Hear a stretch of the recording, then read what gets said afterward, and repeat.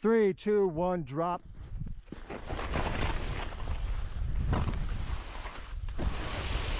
Woo!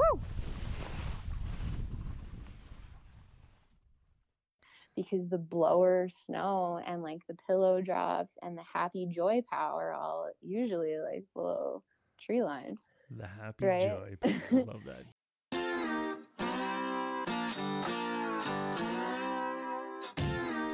Hey everybody, and welcome back to Dark Starts, your backcountry splitboarding podcast. In episode 5, we speak with Valerie Black, the splitboarder and artist that created the Dark Starts podcast art. Her spirit is free in the backcountry. Her soul is reflected in her art. Valerie shares with us all just how she frees the trees when she surfs the POW on uncharted mountains.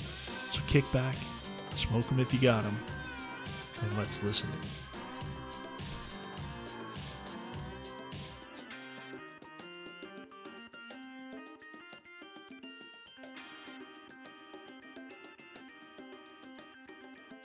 All right, let's drop in with Valerie Black. Okay. Hi. Hi, Valerie. We're super pumped to have you. You've been a huge part of our development and moving forward, helping us with our logo. So that's kind of where we started from, meeting you from your logo, noticing that you are a splitboarder, you're a snowboarder, you're an advocate, you're deep into the industry as well. So give us a little bit of a history of who Valerie Black is. How did you get into snowboarding? How did you get into artwork? Give us a bit of a history talk on that. Kind of lead us up to where you are today. Some stories, pros, cons, and then we'll kind of walk into how you like to look at the backcountry, because this is what this is all about. It's about helping people, learning everybody else's techniques, taking everybody's their standard operating procedures and maybe applying it into yours. Like, I've already learned a bunch of things from other guests that I had no idea would be super important. So kind of walk us through that. Okay. I mean, that's a lot of things at once. I was going to say, did you write all that down? I'll keep you going along the way. Don't worry about that. Yeah, keep me on topic here. Tell us where you're from, where you grew up, and then how you got into snowboarding and eventually splitboarding. Okay. Well, I mean, I'm originally from Calgary, and I started skiing a little bit before I turned 2 years old. And your parents. My dad was like, I'm not sure what to do with this, so I'm going to put skis on it and see what happens. And I mean, I was a wicked little Grom skier, and I got sick of it and started snowboarding when I was maybe 10. Nice. And yeah, I just turned 34. So, I mean, it's been a minute since. But I never really cared that much about snowboarding until I found backcountry in my 20s. A beat up resort is not where I find, too much stoke. But yeah, once I found extremely fresh lines, then I was extremely hooked. That's where it really started for me, I would say. And I mean, I guess, one kind of leads to the other. It's very much my artwork is a natural product thereof, but I didn't start really painting until 4 years ago. And even maybe not even 4 years ago, because it wasn't until I broke my ankle in the fall of 2016 that I sat down and really started painting and really started to see how much I enjoyed it, and how definitely one inspires the other for sure. This winter was huge for me because I met someone that's become a good friend, Rob Kingwell, who bought one of my designs for his kick-ass brand, Avalon 7. Mm-hmm. He does face masks, other apparel. He's been in the industry forever, and he has become a rad influence and a rad friend that, I mean, he's who makes Schaefer's Summit a real thing. Absolutely. And he invited me to Schaefer's, and yeah, I don't know, the opportunities that have come from it are unbelievable. I don't really know what else to say. It's all happened really fast. All of a sudden, I'm an artist. I don't have a real job anymore, and this is all I've been doing. A real job's nothing but work. Yeah, you're having fun and expressing who you are. It's awesome. You grew up in Calgary. You grew up skiing, Grom skier. You got on a board when you were 10 years old. Where I'm kind of curious, where did you ride when you were growing up in Calgary? Like what mean, resorts? Like COP? Like, where did you I've ride? been to COP twice. Good. All right. I agree. So, I mean, my dad is he's a hardcore skier, and he's a big time backcountry skier as well. But so he was like my original ski touring partner. And but he put me on skis at Nakiska and I don't know if you guys really know about Fortress, which is no longer operational. I've had a 9-mountain ski pass for my whole childhood, though. Lake Louise, Fernie. Nice. Yeah. No wonder you are who you are, man. No you kidding. got to ride some sweet stuff. Like, Chad and I are both from Ontario. Okay. I started skiing when I was 3. Skied till I was 20. Took a big, huge, long break. And then my son was born in Nelson, British Columbia. And so while I was waiting for that to happen, I decided to go learn how to snowboard up at Whitewater. And 2 turns, and I loved it. Right. And I haven't put skis on since. But growing up in Ontario, all the skiing that I did was icy, hard pack, like not River a lot of Valley fun stuff. to ride type of stuff. Like it was challenging. When I was a kid, I did get a chance to go to Sun Valley in Utah and ski some big stuff, but I was too young to appreciate it, to be honest with you. And then I moved out here and just started skiing the local riverbank, and then eventually made it out to a place called Powder King. Got my first taste of what real powder is like and how I didn't know how to ride it. But that first taste was it. That's all I needed, right? And then now that's all I seek when I can. So I feel exactly the same. Once I tried snowboarding, I had zero desire to return to skiing. I think it's a way more organic interaction with the mountain, and you see it in when you look back at super organized skier turns, side by side, straight line. I refer to them as the ramen turns because they just look like those little powder eights type of thing. Well, exactly. Ramen noodles. I appreciate the ramen factory. I appreciate a good skier. Like when I see, so part of what I do year in, year out is I'm a coach with the local snowboard club up at the local hill here. Now I'm a dad coach, right? I'm not a sender. I didn't grow up in a park. I wasn't a skater growing up as a kid, so I don't have those chops. But you know what? I'll take the other kids out on the hill and ride the hill with them and start getting them introduced to the park and doing a little bit of stuff there. Anyways, that aside, dang, where was I going to go with that?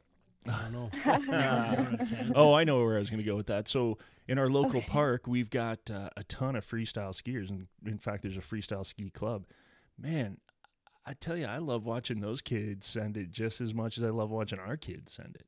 Of course you do, because Stoke is Stoke. It doesn't matter. 10-4, yeah. For sure, but I mean, for you and for me and for the people who maybe never skied or maybe made the switch, when you're surfing a mountain, it's a lot more fall line guided and defined, and you'll see snowboarders just follow the earth and the fall line a lot more naturally than necessarily skiers. Man, I love the way you describe it entirely. Yeah, absolutely. Like surfing a mountain, that's always been my explanation to people about riding powder. And especially when you get that deep stuff and the silence that goes along with it and the flow, just the flow. The sound of the snow. Are you frothing right now? Because I know I am. So hard. Oh, it's crazy. Yeah. So, I'm ready. So, Chad always shakes his head when he hears about people who learned to ski first and then got on a snowboard or put their kids on skis first. I was the skater kid that went from skateboarding in the 80s into snowboarding in late 80s and was hated upon. We weren't allowed to go anywhere. It was like, get out. You can't come there with that thing. So, I get that entirely, but I think that foundation, I don't know, for me, that foundation was important for me and my kids. I have 4 kids. My oldest is 20. My youngest is 14. Everybody shreds. They all started on skis. I had a set of 110s and I had a little 95 centimeter snowboard, and I let them try both and decide what they wanted to do. And my son held out the longest. And then my oldest daughter, she got the stoke pretty hard. I put her and her brother in a club, the two in the same club that I coach for, and the two of them just skyrocketed skills-wise in that first season. And then my daughter really got into the competitive side of it, and she started competing down at COP and stuff like that. And then went as far as Canada Winter Games last year at the age of, what was she last year? Would have been 17 was her last year. So I think she's done competing now, maybe on the higher level. But her stoke for riding is gigantic. She's now a snowboard instructor as well as a coach at our hill. And the one thing I've yet to do with her is get her out into the backcountry. She has done Powder King a lot. She loves powder. She loves to ride it, and she's down for all of it. That's awesome. I mean, and good for you for instilling that stoke, because I feel exactly the same way. I go ski touring with my 64-year-old dad, and my dad has a pair of Instinct skis out of Roslyn that have my graphic on them. Nice. And Killer.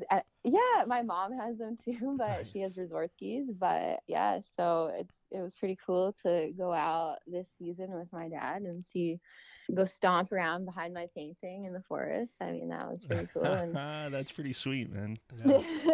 That's huge. Yeah, That's huge. it is. I was pretty excited when I found out that was gonna happen. Killer. But, So sorry to cut you off. I apologize. No, don't be. So how did you get into splitboarding? Like, how did that get introduced to you from snowboarding? From skiing to snowboarding, like at what age did you get into splitboarding, and how did that introduction go for you? And obviously you loved it, I'm guessing, right? The first time, so. Oh, I mean, it was okay. Yeah, it changed my life.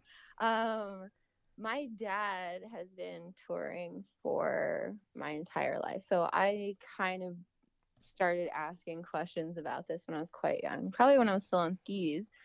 And I guess like the first thing I remember being like curious about is, what are those?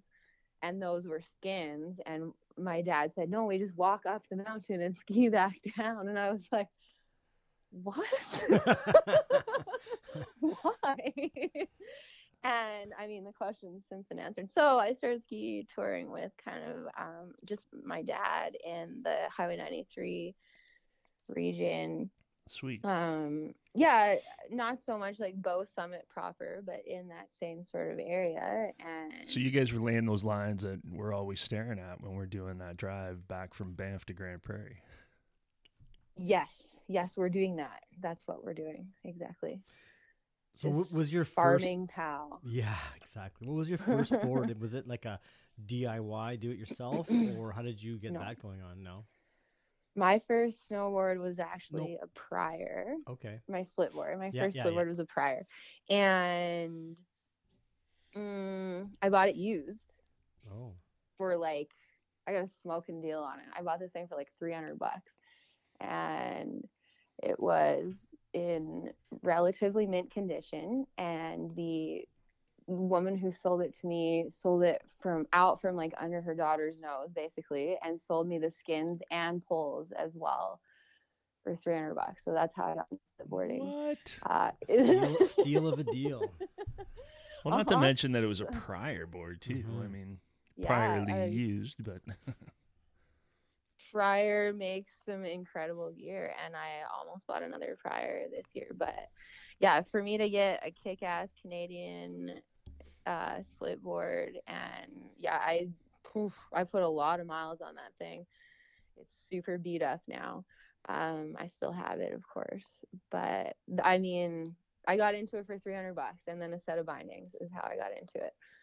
And I started, farming laps up on 93, and I'd say once I started traveling to the States a lot, that's when I was like, oh yes, this is my life forever. I'm not doing anything else. That's it.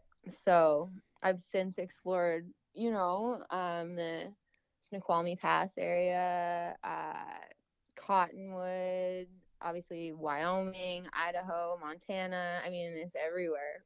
Rogers Pass, of course.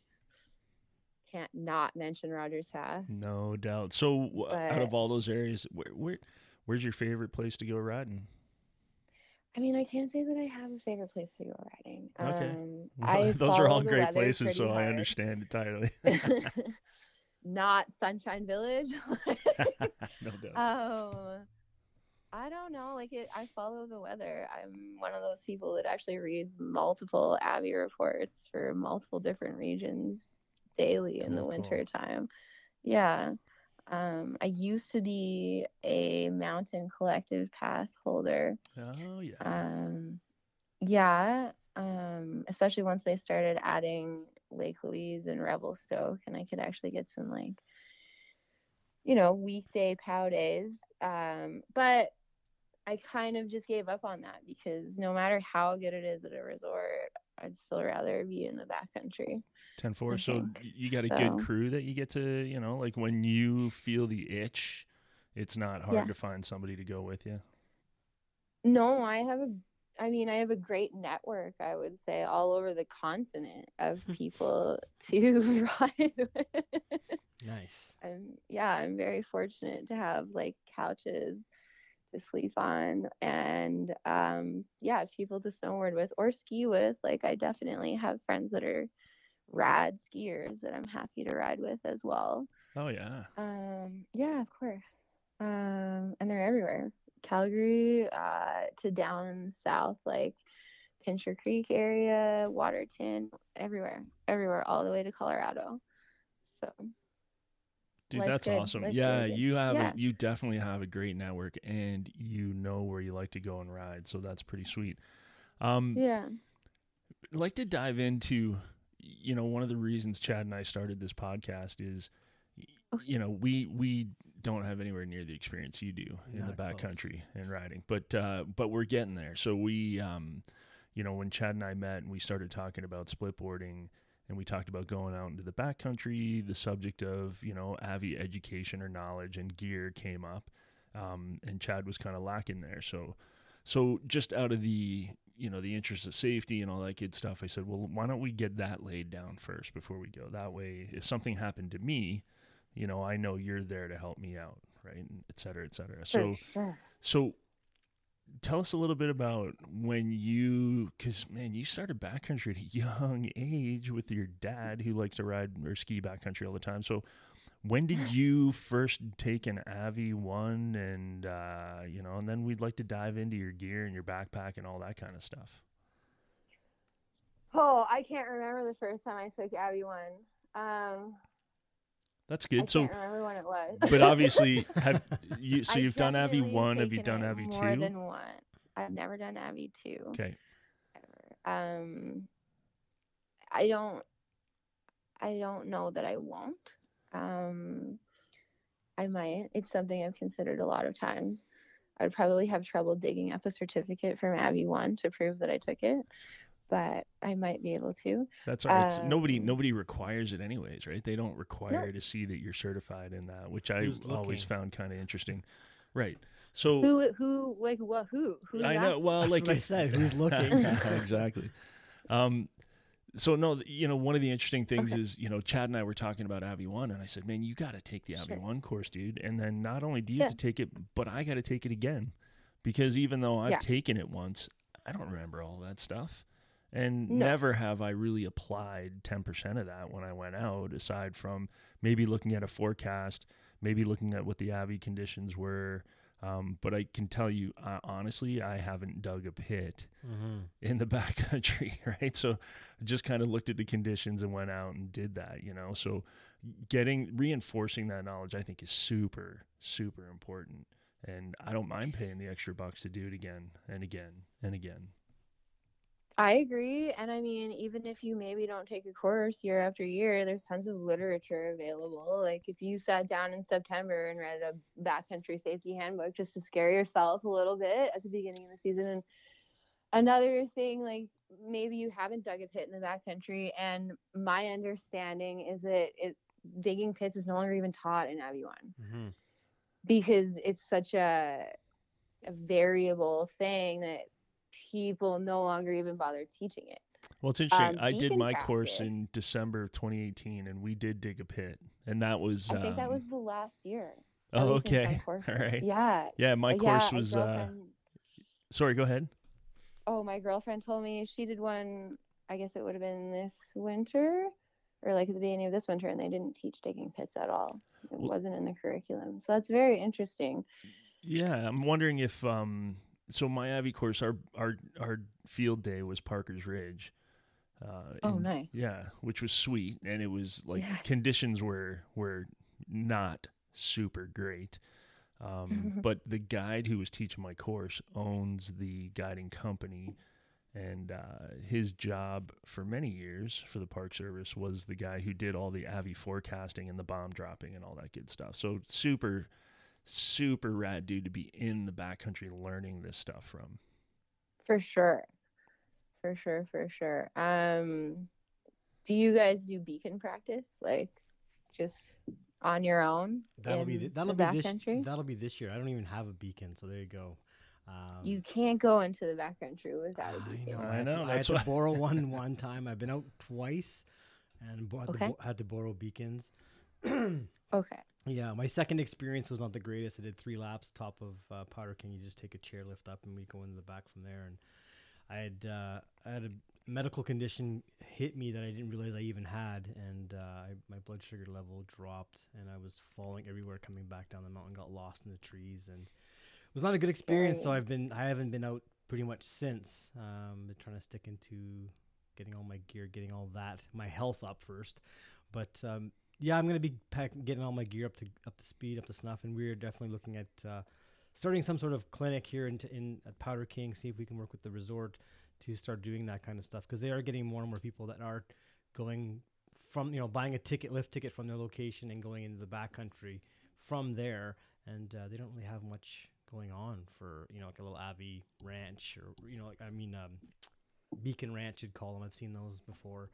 Hmm. But yeah, I definitely need to get my experience. I've only been I've been cat skiing in Caribou Cat Ski behind just in Valemont, and that was the first time I really ever done that. And that was back in 2013, where I used I had an Abbey pack from them, and we used the beacon, did little course, and everybody went around and tried to find it with the with the probe, and that was my first real Right. experience in POW, and I was not set up right. I was riding a board. It's a powder board, but it wasn't set up right. I didn't have the greatest of experiences. I love that powder feeling though.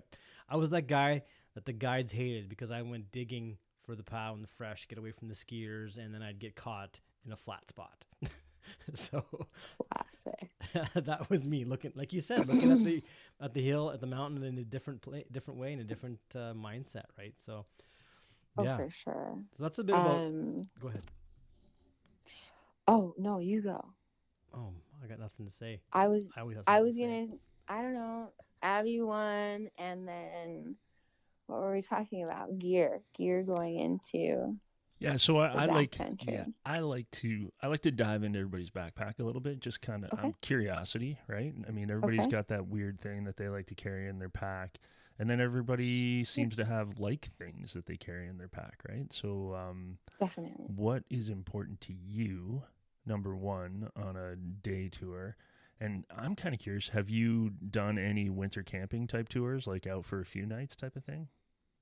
I mean, not enough, but I've done Right. some winter camping, and I've done some sleeping in a Subaru at the parking lot, and Yeah. Nice. my backpack is, it's getting old, and definitely beacon shovel probe.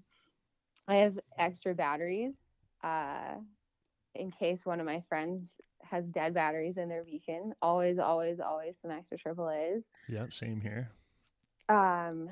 Zip ties for sure. You know what happens more than anything is shit breaks. Mm-hmm. In Poles and the bindings, right? backcountry. Yeah. Spare baskets for poles will make a good day. Good call. I actually, there's a Jackson special. I don't actually own Splitboard crampons, but these guys out of Jackson make these ski strap style, like studded, I don't know, not quite crampons. They're called skeets. They're pretty cool. So I have a set of skeets for when there's a shit skin track. It just makes your life that much easier. A bad skin track is exhausting, right? So I got really lucky and got a pair of skeets this winter. Everybody should check those out. What else do I Where would we have? find those?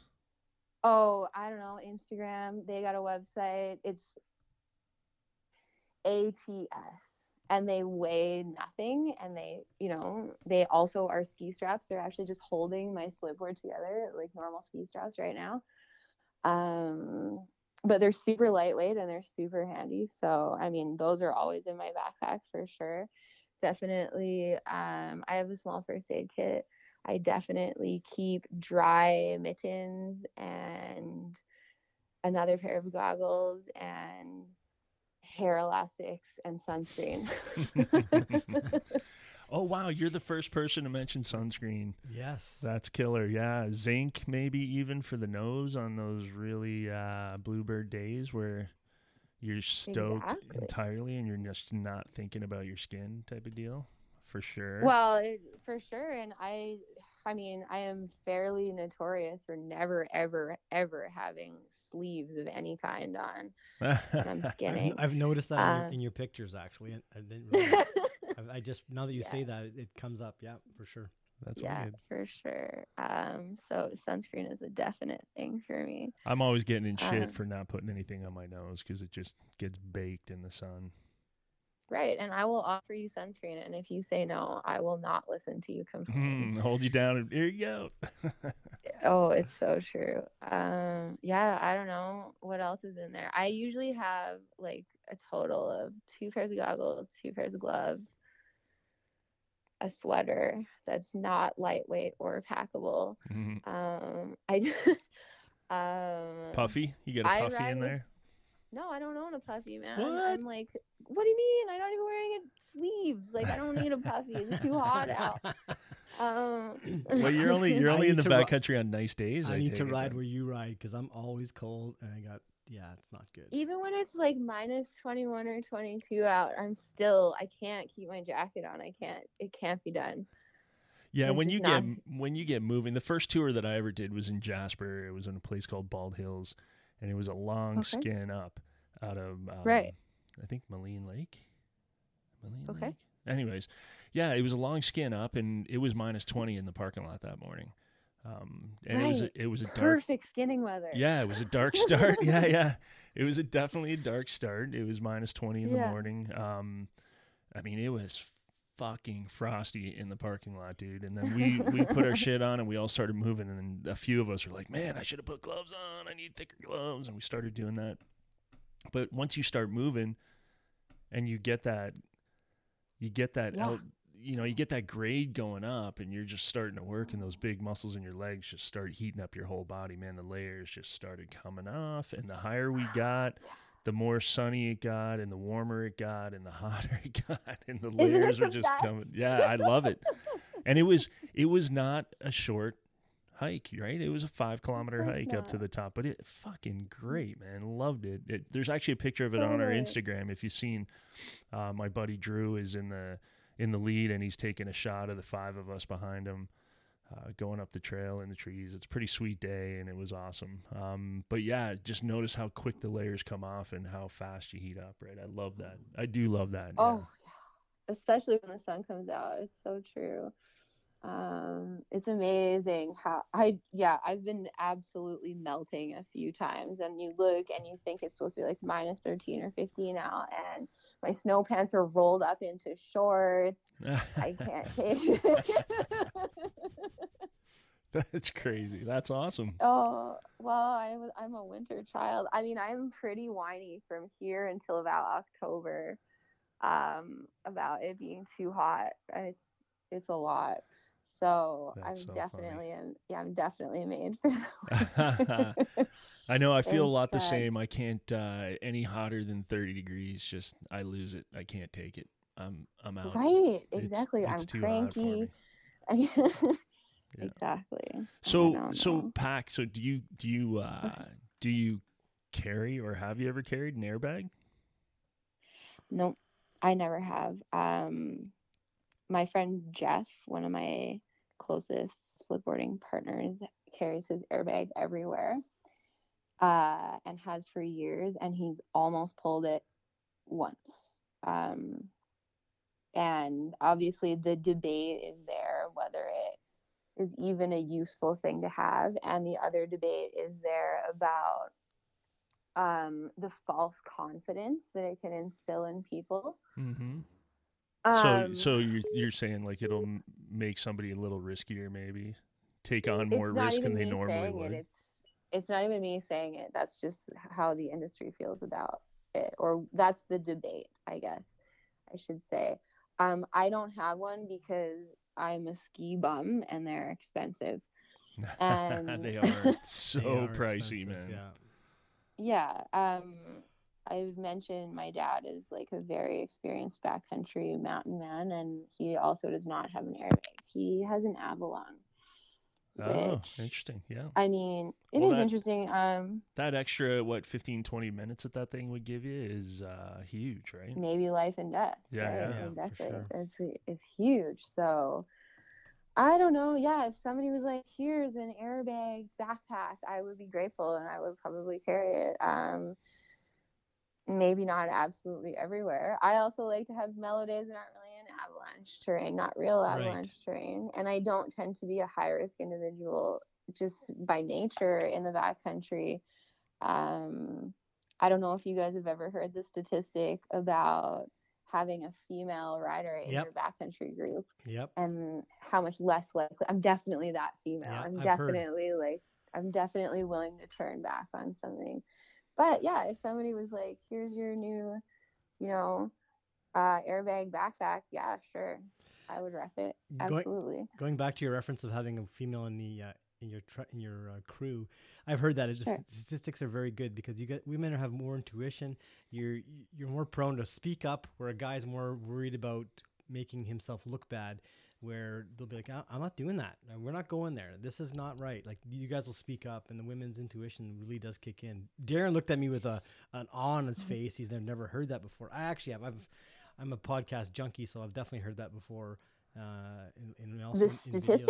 Yeah, I've heard about it. Yeah. Like, it's so yeah, I've never. Chad, it's like you're something like 80% less likely to be involved in an incident in the backcountry if you have a female in your group.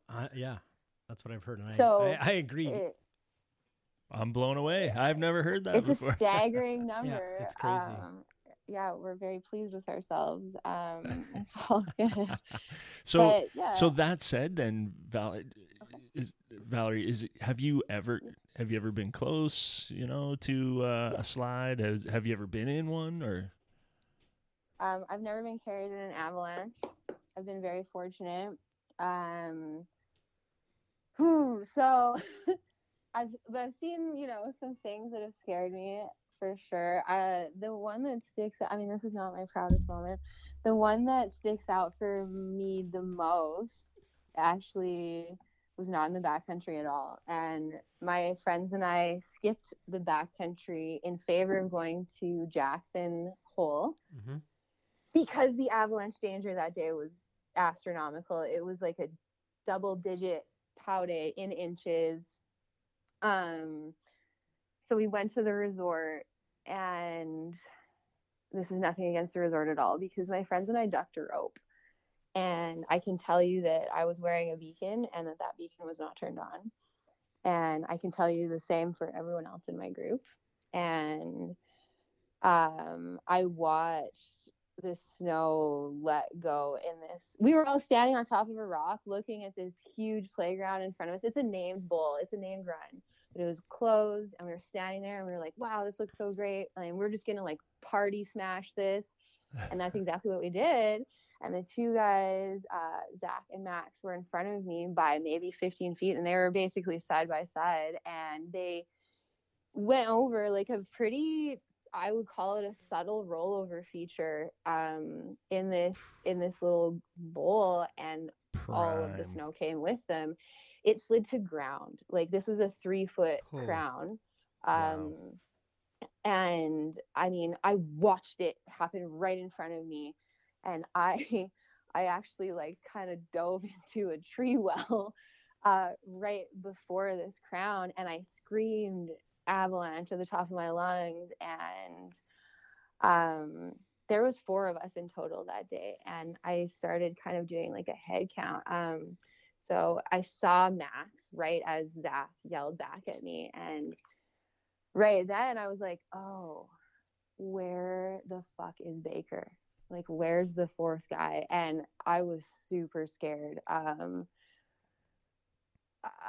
I knew his beacon wasn't on. I knew my beacon was on my person, but you know what I mean? Like, there was so Nobody much bad had news theirs going on, so through my nobody's head. transmitting. Yeah.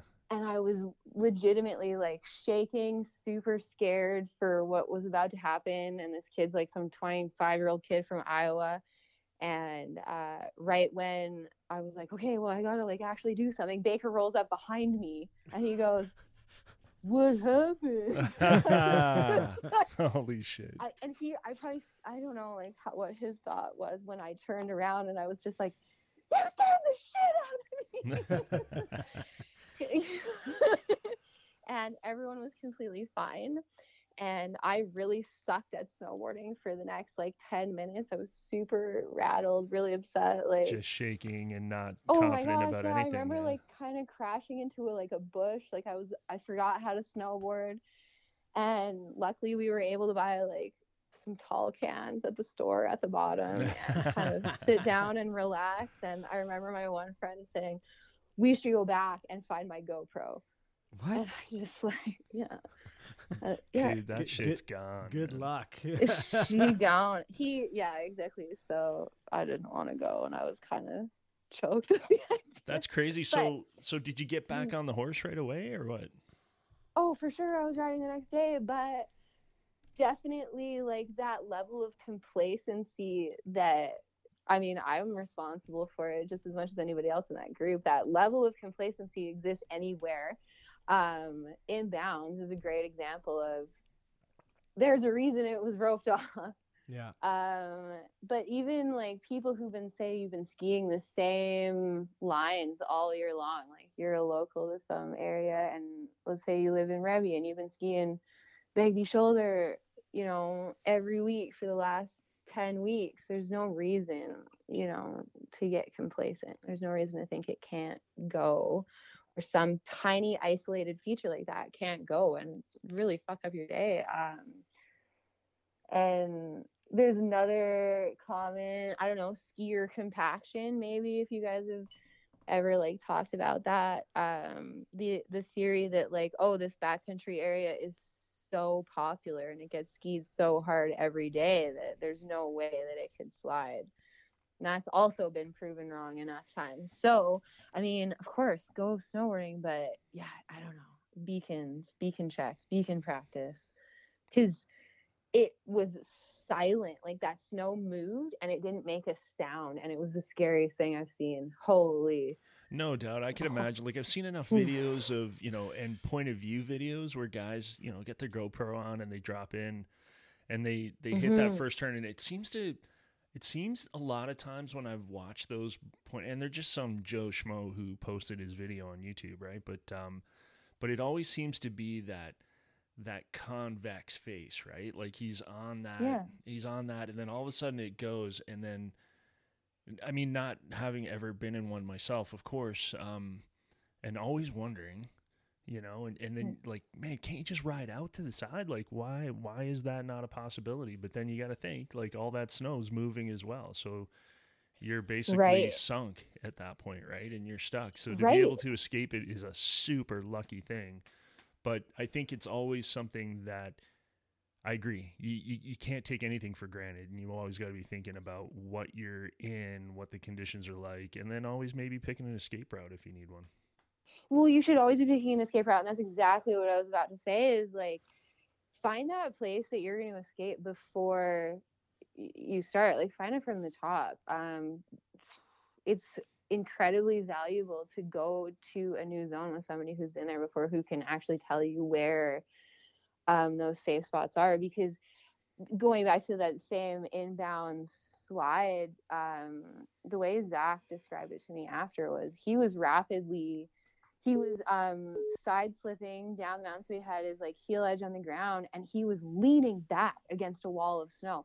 This is a guy who's 6 feet tall, and he said the snow was up to his shoulders, pushing him down. Shit. That's crazy. I'm up to this guy's shoulders, so it would have been over my head so fast. And I weigh 115 pounds, and there's no way I would have been able to push back against something like that. And that is, I mean, that's like a pretty harsh reality to think about.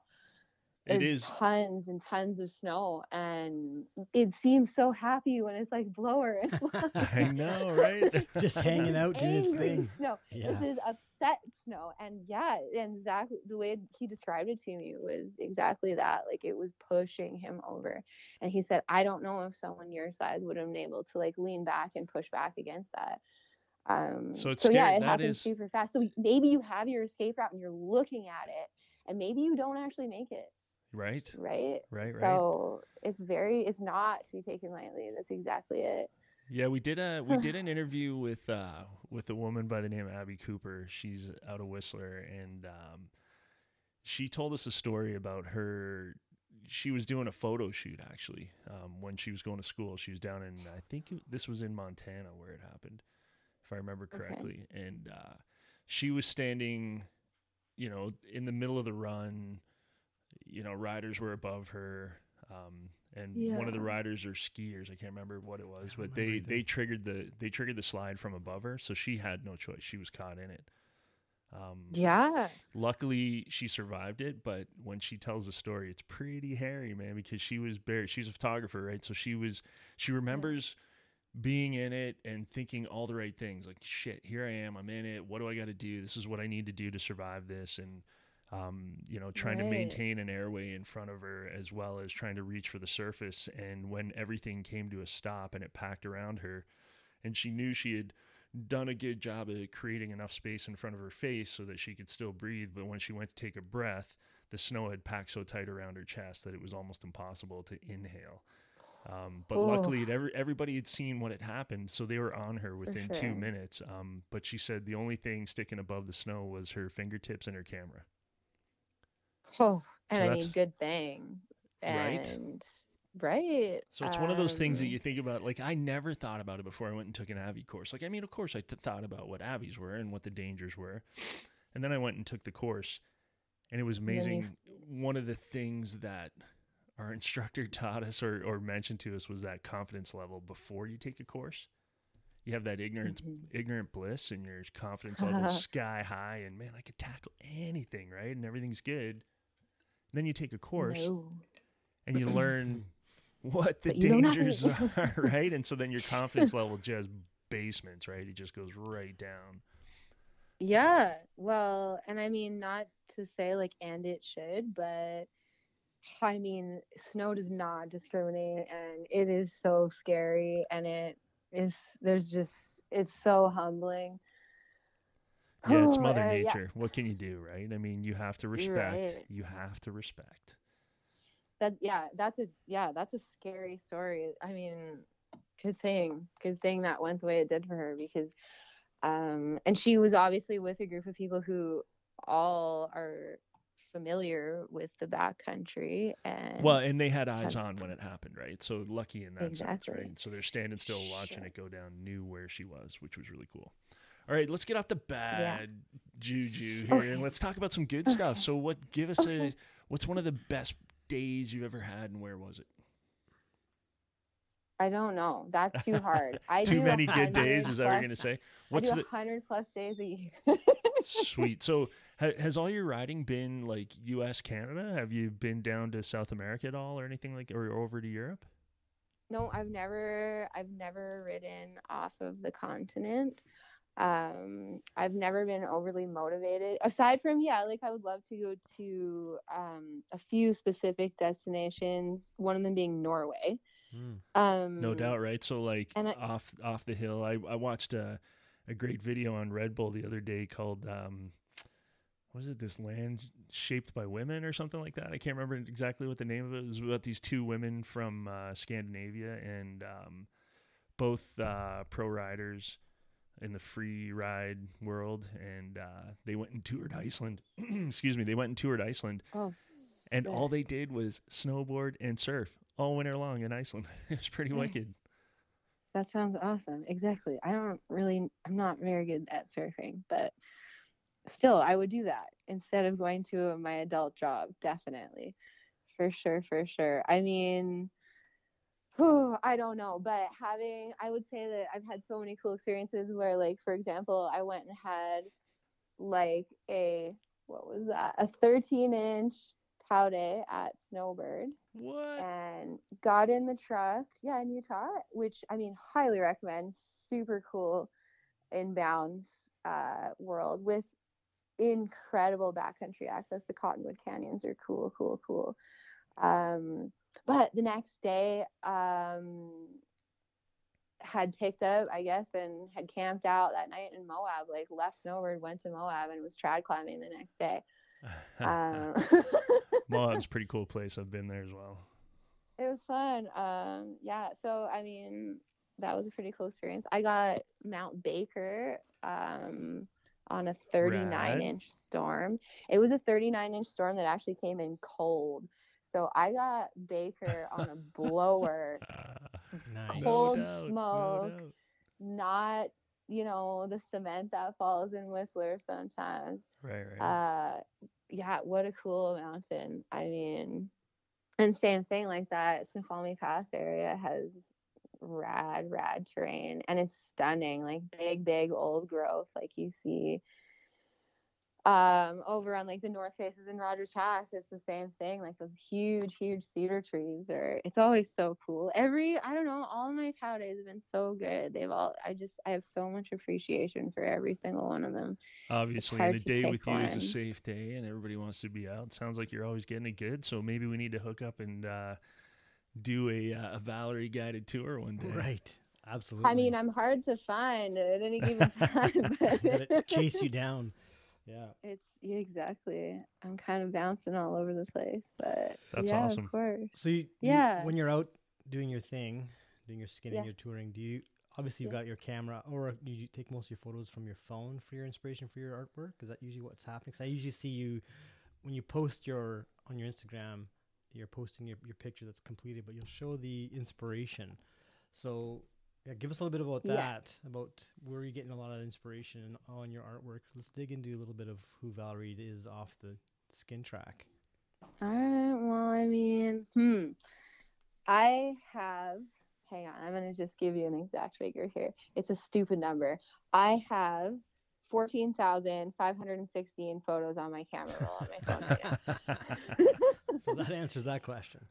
That's on your phone, you said? On my iPhone. So I would have to estimate that at least I'm gonna say at least 1,500 photos of those are just of trees, individual trees that are caked in snow that I feel have like their own personality as a winter tree. I think they're beautiful, and I take their portraits all the time. I frequent some of the same places again and again, and I've taken photos of the same tree year after for some reason. But it's beautiful, and I want it, and I want to keep it, and and I hear you. I love trees. I love trees, and every time we go to Powder King and I'm riding up the lift, I'm just in awe of the pillows hanging off the trees, and man, I dig it so much. Yeah.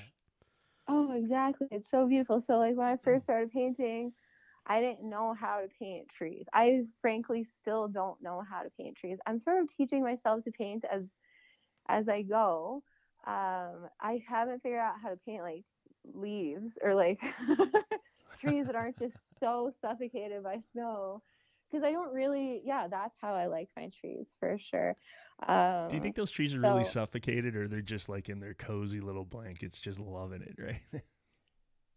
I don't know. I think they're hibernating a little bit. I think they're happy, and I think that they're warm. But I do go on like a free the tree sort of rampage every once in a while, where I see a tree that's just too caked, and I knock all the snow off, and you see the branches just like spring back to life, and the tree looks, and you have to yell "free the tree" as you free the tree. That's how it works. All right. Yeah. On a nice, bright, sunny day, so it can just absorb all that, right? yeah. But I don't know. Yeah, so I guess all of the zones I've ever seen, I've definitely got a ton of photos of. And I paint the ski run by itself with no real reference to where it is at all because it's irrelevant in some cases. But oftentimes when I'm showing those photos, it's not my photo as well. And I'll always, of course, credit the photographer. But sometimes my friends take photos that inspire me in places that I don't want to go because they're like bigger, badder mountaineers than I ever really care to be. And I'm happy to like ask, of course, but I love to like use those photos as inspiration as well. Oh yeah, you ever get into that harness and rope stuff? Like you ever get into the mountaineering side of splitboarding, or no? You like the mellower pace, right? I like POW. Okay, Yeah, so yeah. here's what this is. All right, so I have tons of climbing gear, and I love climbing while I like wait for winter, whine about winter, whatever, for the 4 months. Like I think my last snowboard day was maybe a week and a half ago, and my first day in the season was October 12th. So it's not like I have to spend this much time whining for winter. But right.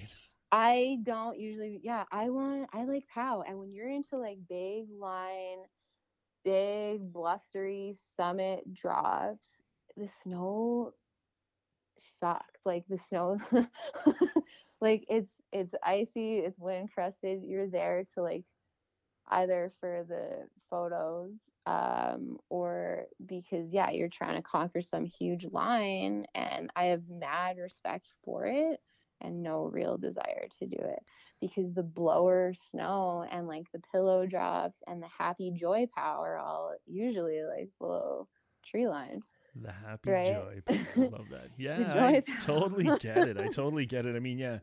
You know, it's a lot more work and a lot more consequence to get up to that stuff, that big line stuff, and not that you're right, not that you don't appreciate what they're up to doing, but that's really not what makes you as happy as that happy joy pow does. Yeah, I just like the joy pow. I like the face shots. So that's what I'm in the game for sure, first and foremost. And I will absolutely like respect big missions and first descents, and I think it's incredible, and that risk tolerance and that bravery is definitely not lost on me. But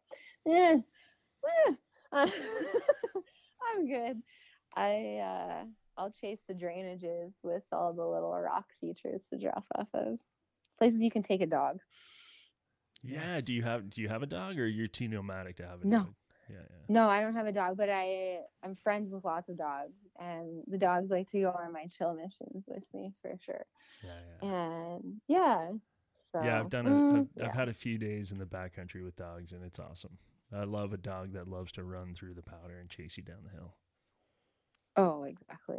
And they seem to be so stoked to do it too. So of course they are, and they have literally zero notion of consequence, so they're just nothing but happy.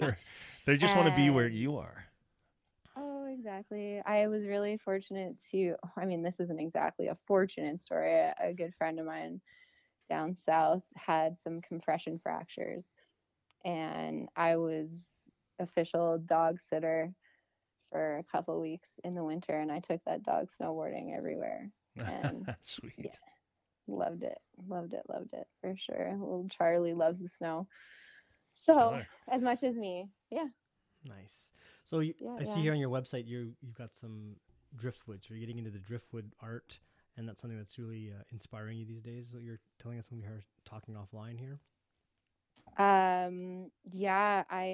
picked up a couple of pieces, the ones that I've actually already painted. I picked up last summer camping in Revelstoke, and I didn't paint them until this winter or this spring even, and it's so much fun. It's so different. Every piece is so much more unique. I'm super bored of canvas all of a sudden. I don't really know. Is it the texture? Is it the texture of the wood that's getting you that like you enjoy painting on, or I think it's just that it's different, and like the Mhm. sky is wood color all of a sudden, Mm. and there's another aspect to it, because I'm picking the pieces based on what I think I like. I'm like, well, this looks like something I could actually work with, and then I Nice. take them home, I let them dry, I Yeah. sand them, I seal them, then I paint them, then I seal them again. Yeah, that's a lot of work. A You lot of love and care in there's a lot of those. love that goes Yeah. into it. Yeah, it's totally a labor of love. So, um, I don't know. And then the skate deck thing is pretty cool. I would love to get my hands on some more blanks Mm. to paint, for sure. Well, I I'm know trying to I'm get in. definitely going to be sending out my when we meet up. I'm definitely going to give you my hovercraft to deal with because I'm over the bamboo looking top sheet, and I want some Valerie on my board. That one for sure, my All proud right, board, some inspiration. I don't know what I want on it yet, but I'll figure that out along the way. It's kind of like all right. my new tattoo artist, I guess, for my board. Um, that's kind of Uh-huh. how I'm gonna put it. But Hey, anybody, speaking of that, anybody ever use any of your artwork for tattoo, or you up for that, or what? How does that Um, work? How does that work? Like, I'm just kind of curious from the artist perspective. Do you feel like you well, created that? Do we need your permission if we wanted to do something like that? Not that I'm going to do that. I'm just kind of it curious. might Like, how happen does with mm, our logo. It's on my mind already. Like I told you, I'm doing a table on that, so that's gonna be one thing. But yeah, and tell then us. you're gonna have a tattoo that matches a table. It's possible. Hey, I'm quirky. You never know. It's possible. um, I have I have zero tattoos of my artwork. My one of my friends has suggested to me that it would be cool Mm-hmm. as as um as a tattoo, for and you for most you to have your own artwork tattooed on you, or for them to I have don't your artwork tattooed know. on them? It's not yours I'm a anymore, though. If pretty somebody big. tattoos your artwork on you, that's not you anymore. I get. See, I don't know. Like, I'm an advocate of like I got a tattoo this winter from a girl named Erin Smith, who's an incredibly talented painter and tattoo artist. And I said, "This is what I want. I think you're an amazing artist. Like, and go." And I showed up, and she had made me my tattoo, so she made it for me, and it's exactly what I wanted. I didn't really give her any guidance. And I had a friend message me just the other day to ask me to make him a monkey tattoo. I don't know why this guy thinks It's like, do to you not make. see what I do on my artwork? Yeah, I'm not doing monkeys. What part of this body of work Yeah, suggests to you yeah. that I am the best person to make you a monkey? Well, have you ever seen those Um, monkeys in Japan hanging out in the hot tubs? Yeah, that That's would be like sweet by the mountains. well, I'm gonna make him a monkey, and he's gonna have to just take it as it is, and I'm gonna do my best, and that's gonna be his new tattoo.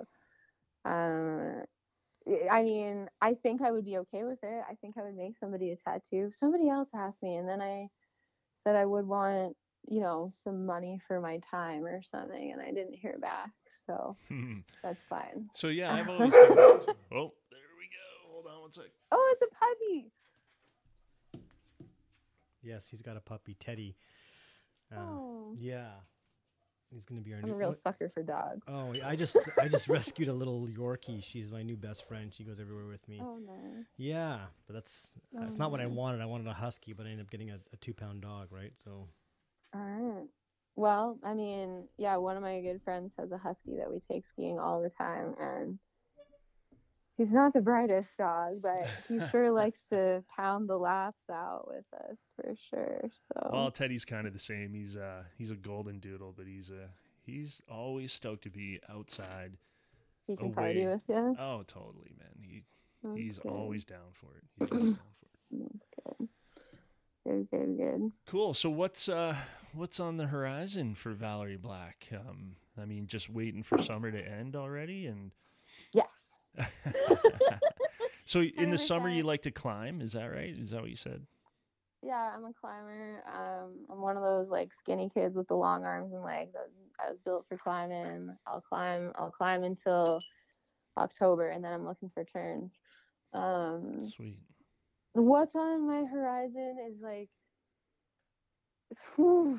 I have no idea what to do because the whole like Corona thing has changed my life, and it's made some changes maybe I wasn't ready for, and now I have a super blank canvas and I'm pretty excited about it. But yeah, I want to paint. I want to paint, and I want snowboard graphics, and I want I want murals. I want to paint outside on walls. I That had would be this idea that sick. Yeah. yeah. So if you Like like big people format, who like listen need to a your scaffold. podcast, sure, or like I would use a ladder and it would be fine and I would just do it. And I just want to paint outside. I feel ready to paint on a massive scale. For some reason, I put myself through this training here where I taught myself to paint, and now, yeah, I want to paint something humongous and outside. Now I want I a had big it in my building with a mind. big brick wall for you to paint. Right. Yes, something like that. Um, and I had it in my mind I was gonna finally quit being super antisocial and shy, and I was gonna do an art show this year. That was kind of a goal of mine. Meanwhile, in China, some guy ate a bat, and now I'm probably not doing an art show this year, but Right. I will be ready, You can do a virtual and one. Yeah. yeah, I guess. And then, I mean, I'm trying to, what am I trying to do? I'm just trying to snowboard. I'm trying to find ways to facilitate snowboarding in any way that I can. I hear that 100%. Yeah, so I mean, this year going to Shaper Summit and having such a rad experience there and meeting so many cool people that live all over the United States. I want to travel more. I want to see more places that I haven't ridden yet. That's definitely on the horizon. And getting back to all of my favorite places. That's this winter for sure. Can you give us a All little the places. give us a little bit of a history, not history, but a little bit of insight on Shaper Summit, kind of how that came out, about what it's about, because I don't think people. It's not really that known of a thing. No, it's not. It's not. I found it. I heard about it on the Snowboard Project, and that just piqued my curiosity, and so I started digging into that and following some people, Rob as well on Instagram while he was doing it, and just fantastic. Like that's right up my alley. Looking at new boards, new shapes. I used to design and build snowboards back in the '90s with Q-Sport, and that was just like from graphics to boards, and seeing all that and watching the videos and watching some of these independent guys that are just out there making these boards that are just awesome. Something's totally not mainstream, but I'm sure it rides like a dream, and it's just set up to make you just enjoy POW even more. So yeah, tell us a little more about your experience there this winter. Totally. So, well, you said it. So, like, I mean, I guess like a brief history of Rob Kingwell. Rad dude, so committed to everything that he's doing. This guy came back from, what did he do? So he went to like Idaho and then Washington and then back to Jackson and then immediately to Japan. He was in Japan for, I don't know, 10 days, comes back immediately, like never possibly more jet lagged in his life, and puts on Shaper Summit, which it's a 3-day private event, and then they have like the public days after that. So for me, it was just this community gathering of 100% rad human beings. And I mean, there was big name brands there. There was, I mean, Burton showed up. Never Summer was there. Jones, of course, has their appearance. And but yeah, brands that you never ever would have access to otherwise. Like especially in Canada, people that you've never even heard of that are putting out incredible quality, incredible snowboards, super creative shapes, so much fun to ride. I mean, like where do I start? Mikey Franco. Franco Snow Shapes is a Jackson brand, and I mean, they're unbelievable. Like these are custom snowboards that just knock your socks off. And I had the opportunity to ride their Squash Tail, and that thing rocked my world. Winter Stick Snowboards is an Eastern brand. That same thing. Rob Kingwell is a Winter Stick through and through, and same thing. Yeah. So I rode their Tantra in a 52, which is kind of even a long board for me, and I absolutely loved it. Same thing with a brand called Mountain Local, like same thing, ski the East, but incredible shapes, super cool. Everybody there is so creative, and they're so excited to be there and to share what they're doing. Igneous Snowboards and Skis, Mike Parrish out of Jackson, same thing. I mean, these are like handmade snowboards that, sure, you could go buy a Burton split off of the assembly line. But the amount of passion and love that goes into these handmade snowboards is incredible. And I saw it firsthand. And it wasn't a sales event. It was a community event. It was 100% for riders. And oh yeah, I won an award for being the most excited girl at Shaper. No we can hear it right now. The biggest stoke. Well, what I loved about it was that everybody's sharing. So, you know, back in the 90s when everybody was building snowboards, it was the big thing, like, you know, we're big in Japan and get boards to Japan. It was always secretive. Everybody was secretive about their technology, what they're doing with their boards. And what I loved about Shaper Summit is that everybody is sharing. They're there to share. They're there to, you know, you come ride my boards, I'll ride your boards. And we're going to see if we can, what tech you're using, how we can integrate together. And it was like, it's so good. That's what the community needs to go more and more. And I'm seeing it happening. And that's what's really getting me even more stoked about snowboarding, is that they're not the division. Yeah, the big corporations are still there. And even they're saying, man, we need to get some, you know, new insight, and we need to find out what the small guys are doing to actually push this sport even more. So I'm loving that. Right. And so like I said, I mean, Rob is giving 197% to absolutely everything he does, and his big dream is to create essentially like a database, I guess. So by collecting, I think there's 120 riders there testing. I have no idea how many snowboards were there. Way more than I could tell you. And so the idea is, if you are looking for a new setup, you're getting a little more dialed on your touring, and you want something new, and you don't want the same 3 selections that we have from whatever source boards, you know, not to knock them, but if you had, say, you could go to the Shaper Summit website and you could say, okay, I'm a girl, I am 5'4", I weigh 115 pounds, and I like to ride POW. I mean, nobody's gonna be like, I like to ride ice, but right. You know what I'm saying? So exactly. I fit those dimensions, and I rode and tested and reviewed 11 snowboards in 3 days, which I maybe could have done more, but I was really hooked on so I did a couple of laps, but yeah, so I was able to like say, this is what I liked about this board was not right for me. I can see how it'll be right for someone if they weighed 20 pounds more than me. Right. Or maybe this board would be perfect if it was shorter, or I straight up thought this board was stupid, or I literally think the snowboard was ugly and otherwise it was okay.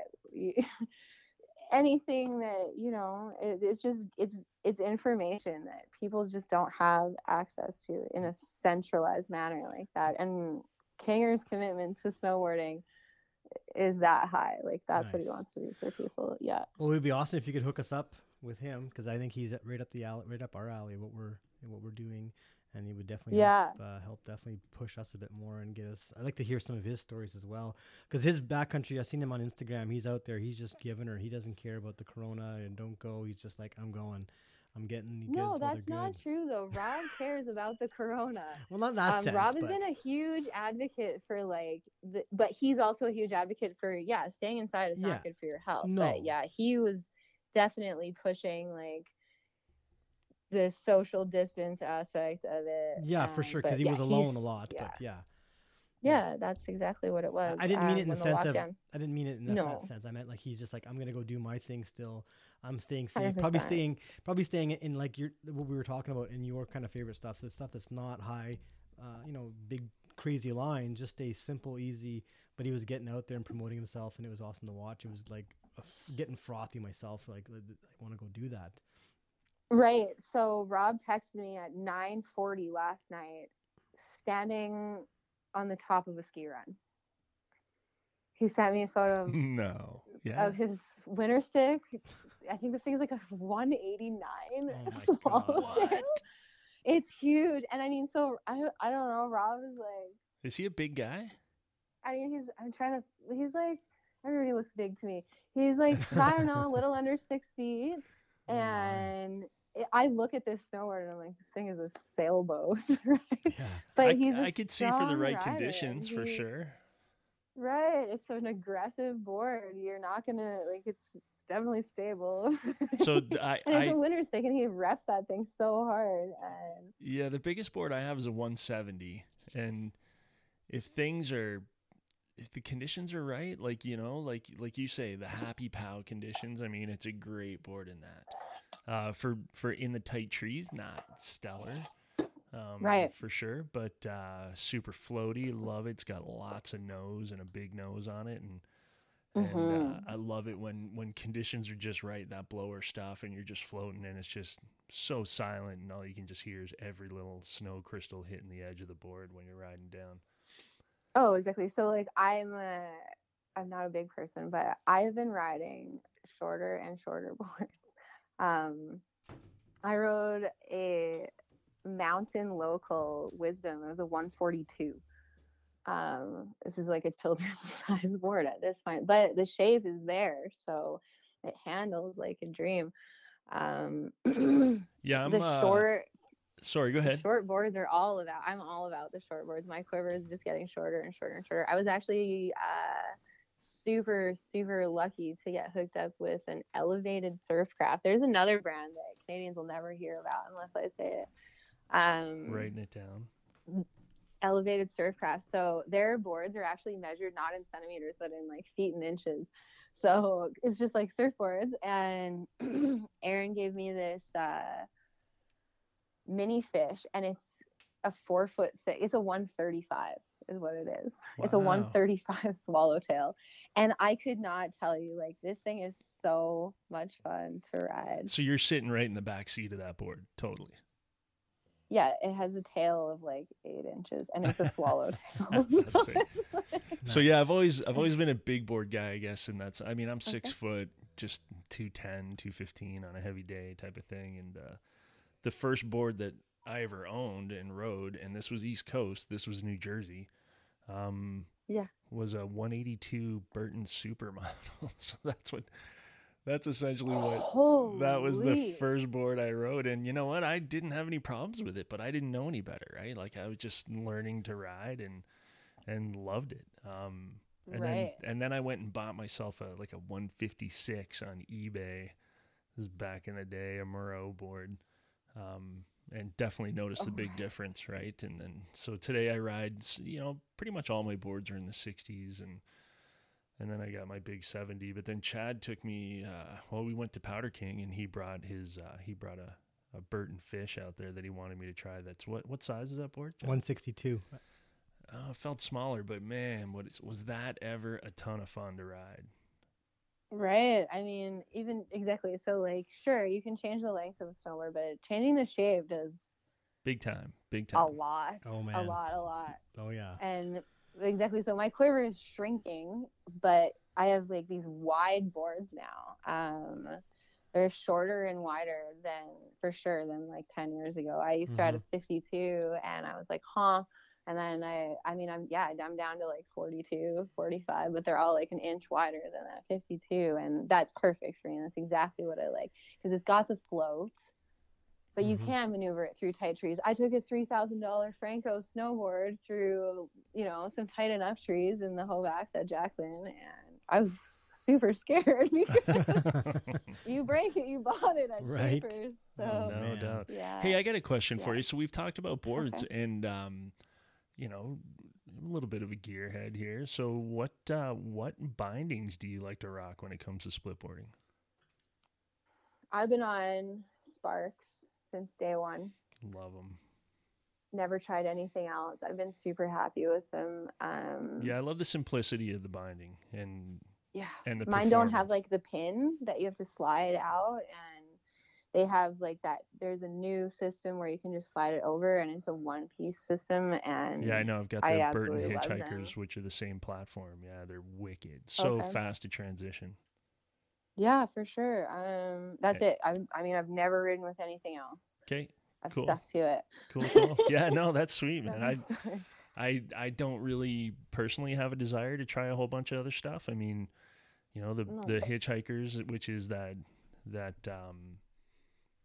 I think it's the Tesla platform from Spark R&D, which is I love it. I love the binding. It's trouble-free. It's simple, light, stiff. Perfect. Works really good. Never had any troubles. Not ready to have any desire to switch to anything else. So yeah, just kind of curious because everybody's a little bit different, right? So.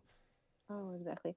I don't know. I would have to maybe take the time to actually try something else someday, maybe next year at Split Fest or something. But yeah, I don't know. I'm super happy with them. Cool. Sponsor me. Yep. Sponsor. No doubt. Exactly. I hear that. Yeah. You know, you could, I've never broken a single thing on those bindings, and I break all my other bindings. There you go. Just a little tip, man. Maybe do some of your artwork on the high back and then take some pictures and post it up. Yeah, I like that. I mean, you know what? I probably should do that because totally. I'm just sitting here waiting for winter. Absolutely, man. Well, yeah. In between driftwood projects. Exactly. I'm literally painting on driftwood right now while I talk to you guys. So sweet, nice. Yeah. Awesome. Yeah. Yep. Cool. Well, this has been a blast, man. I'm Absolutely. so glad that you took the time. I'm so glad that we hooked up with you, and super proud of the fact that that you are the artist behind our logo.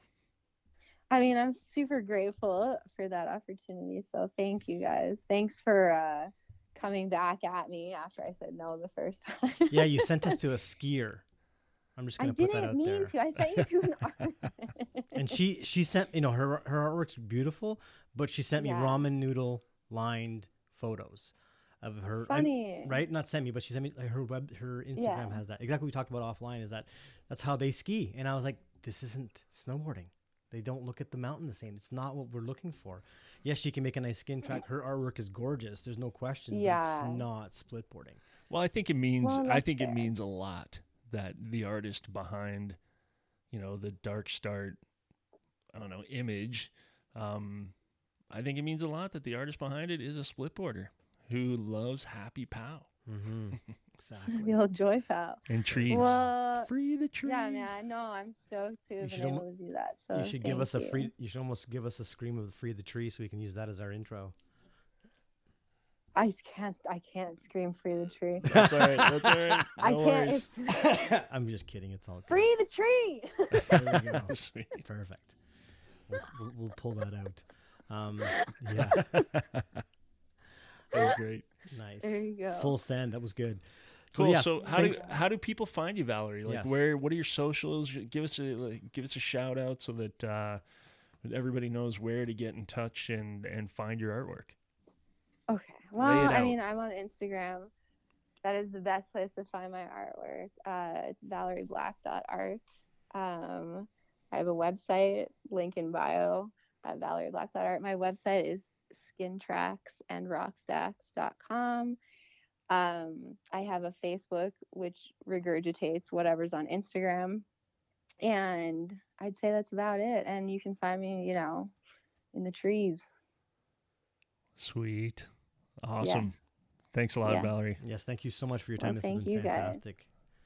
Thanks for having me. We will connect again soon.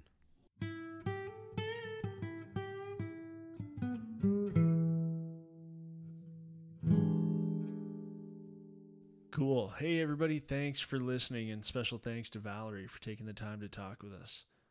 As always, you can learn more about Valerie in the show notes. Feel free to follow us on Instagram at DarkStartsBC to find out when our next episodes are dropping and to share your awesome pictures and videos within the listener community. You won't want to miss out on our next episode where we talk with Eric Trolson of the F and Rad Snowboard Podcast. Eric was a major inspiration for us to start this podcast. If you're not already listening to his, we highly recommend it. We want to give a shout out to Scott Martin of Groundswell Marketing Podcast, Ivan of the Radar One Podcast, and Pat Cornway for helping us to make this happen.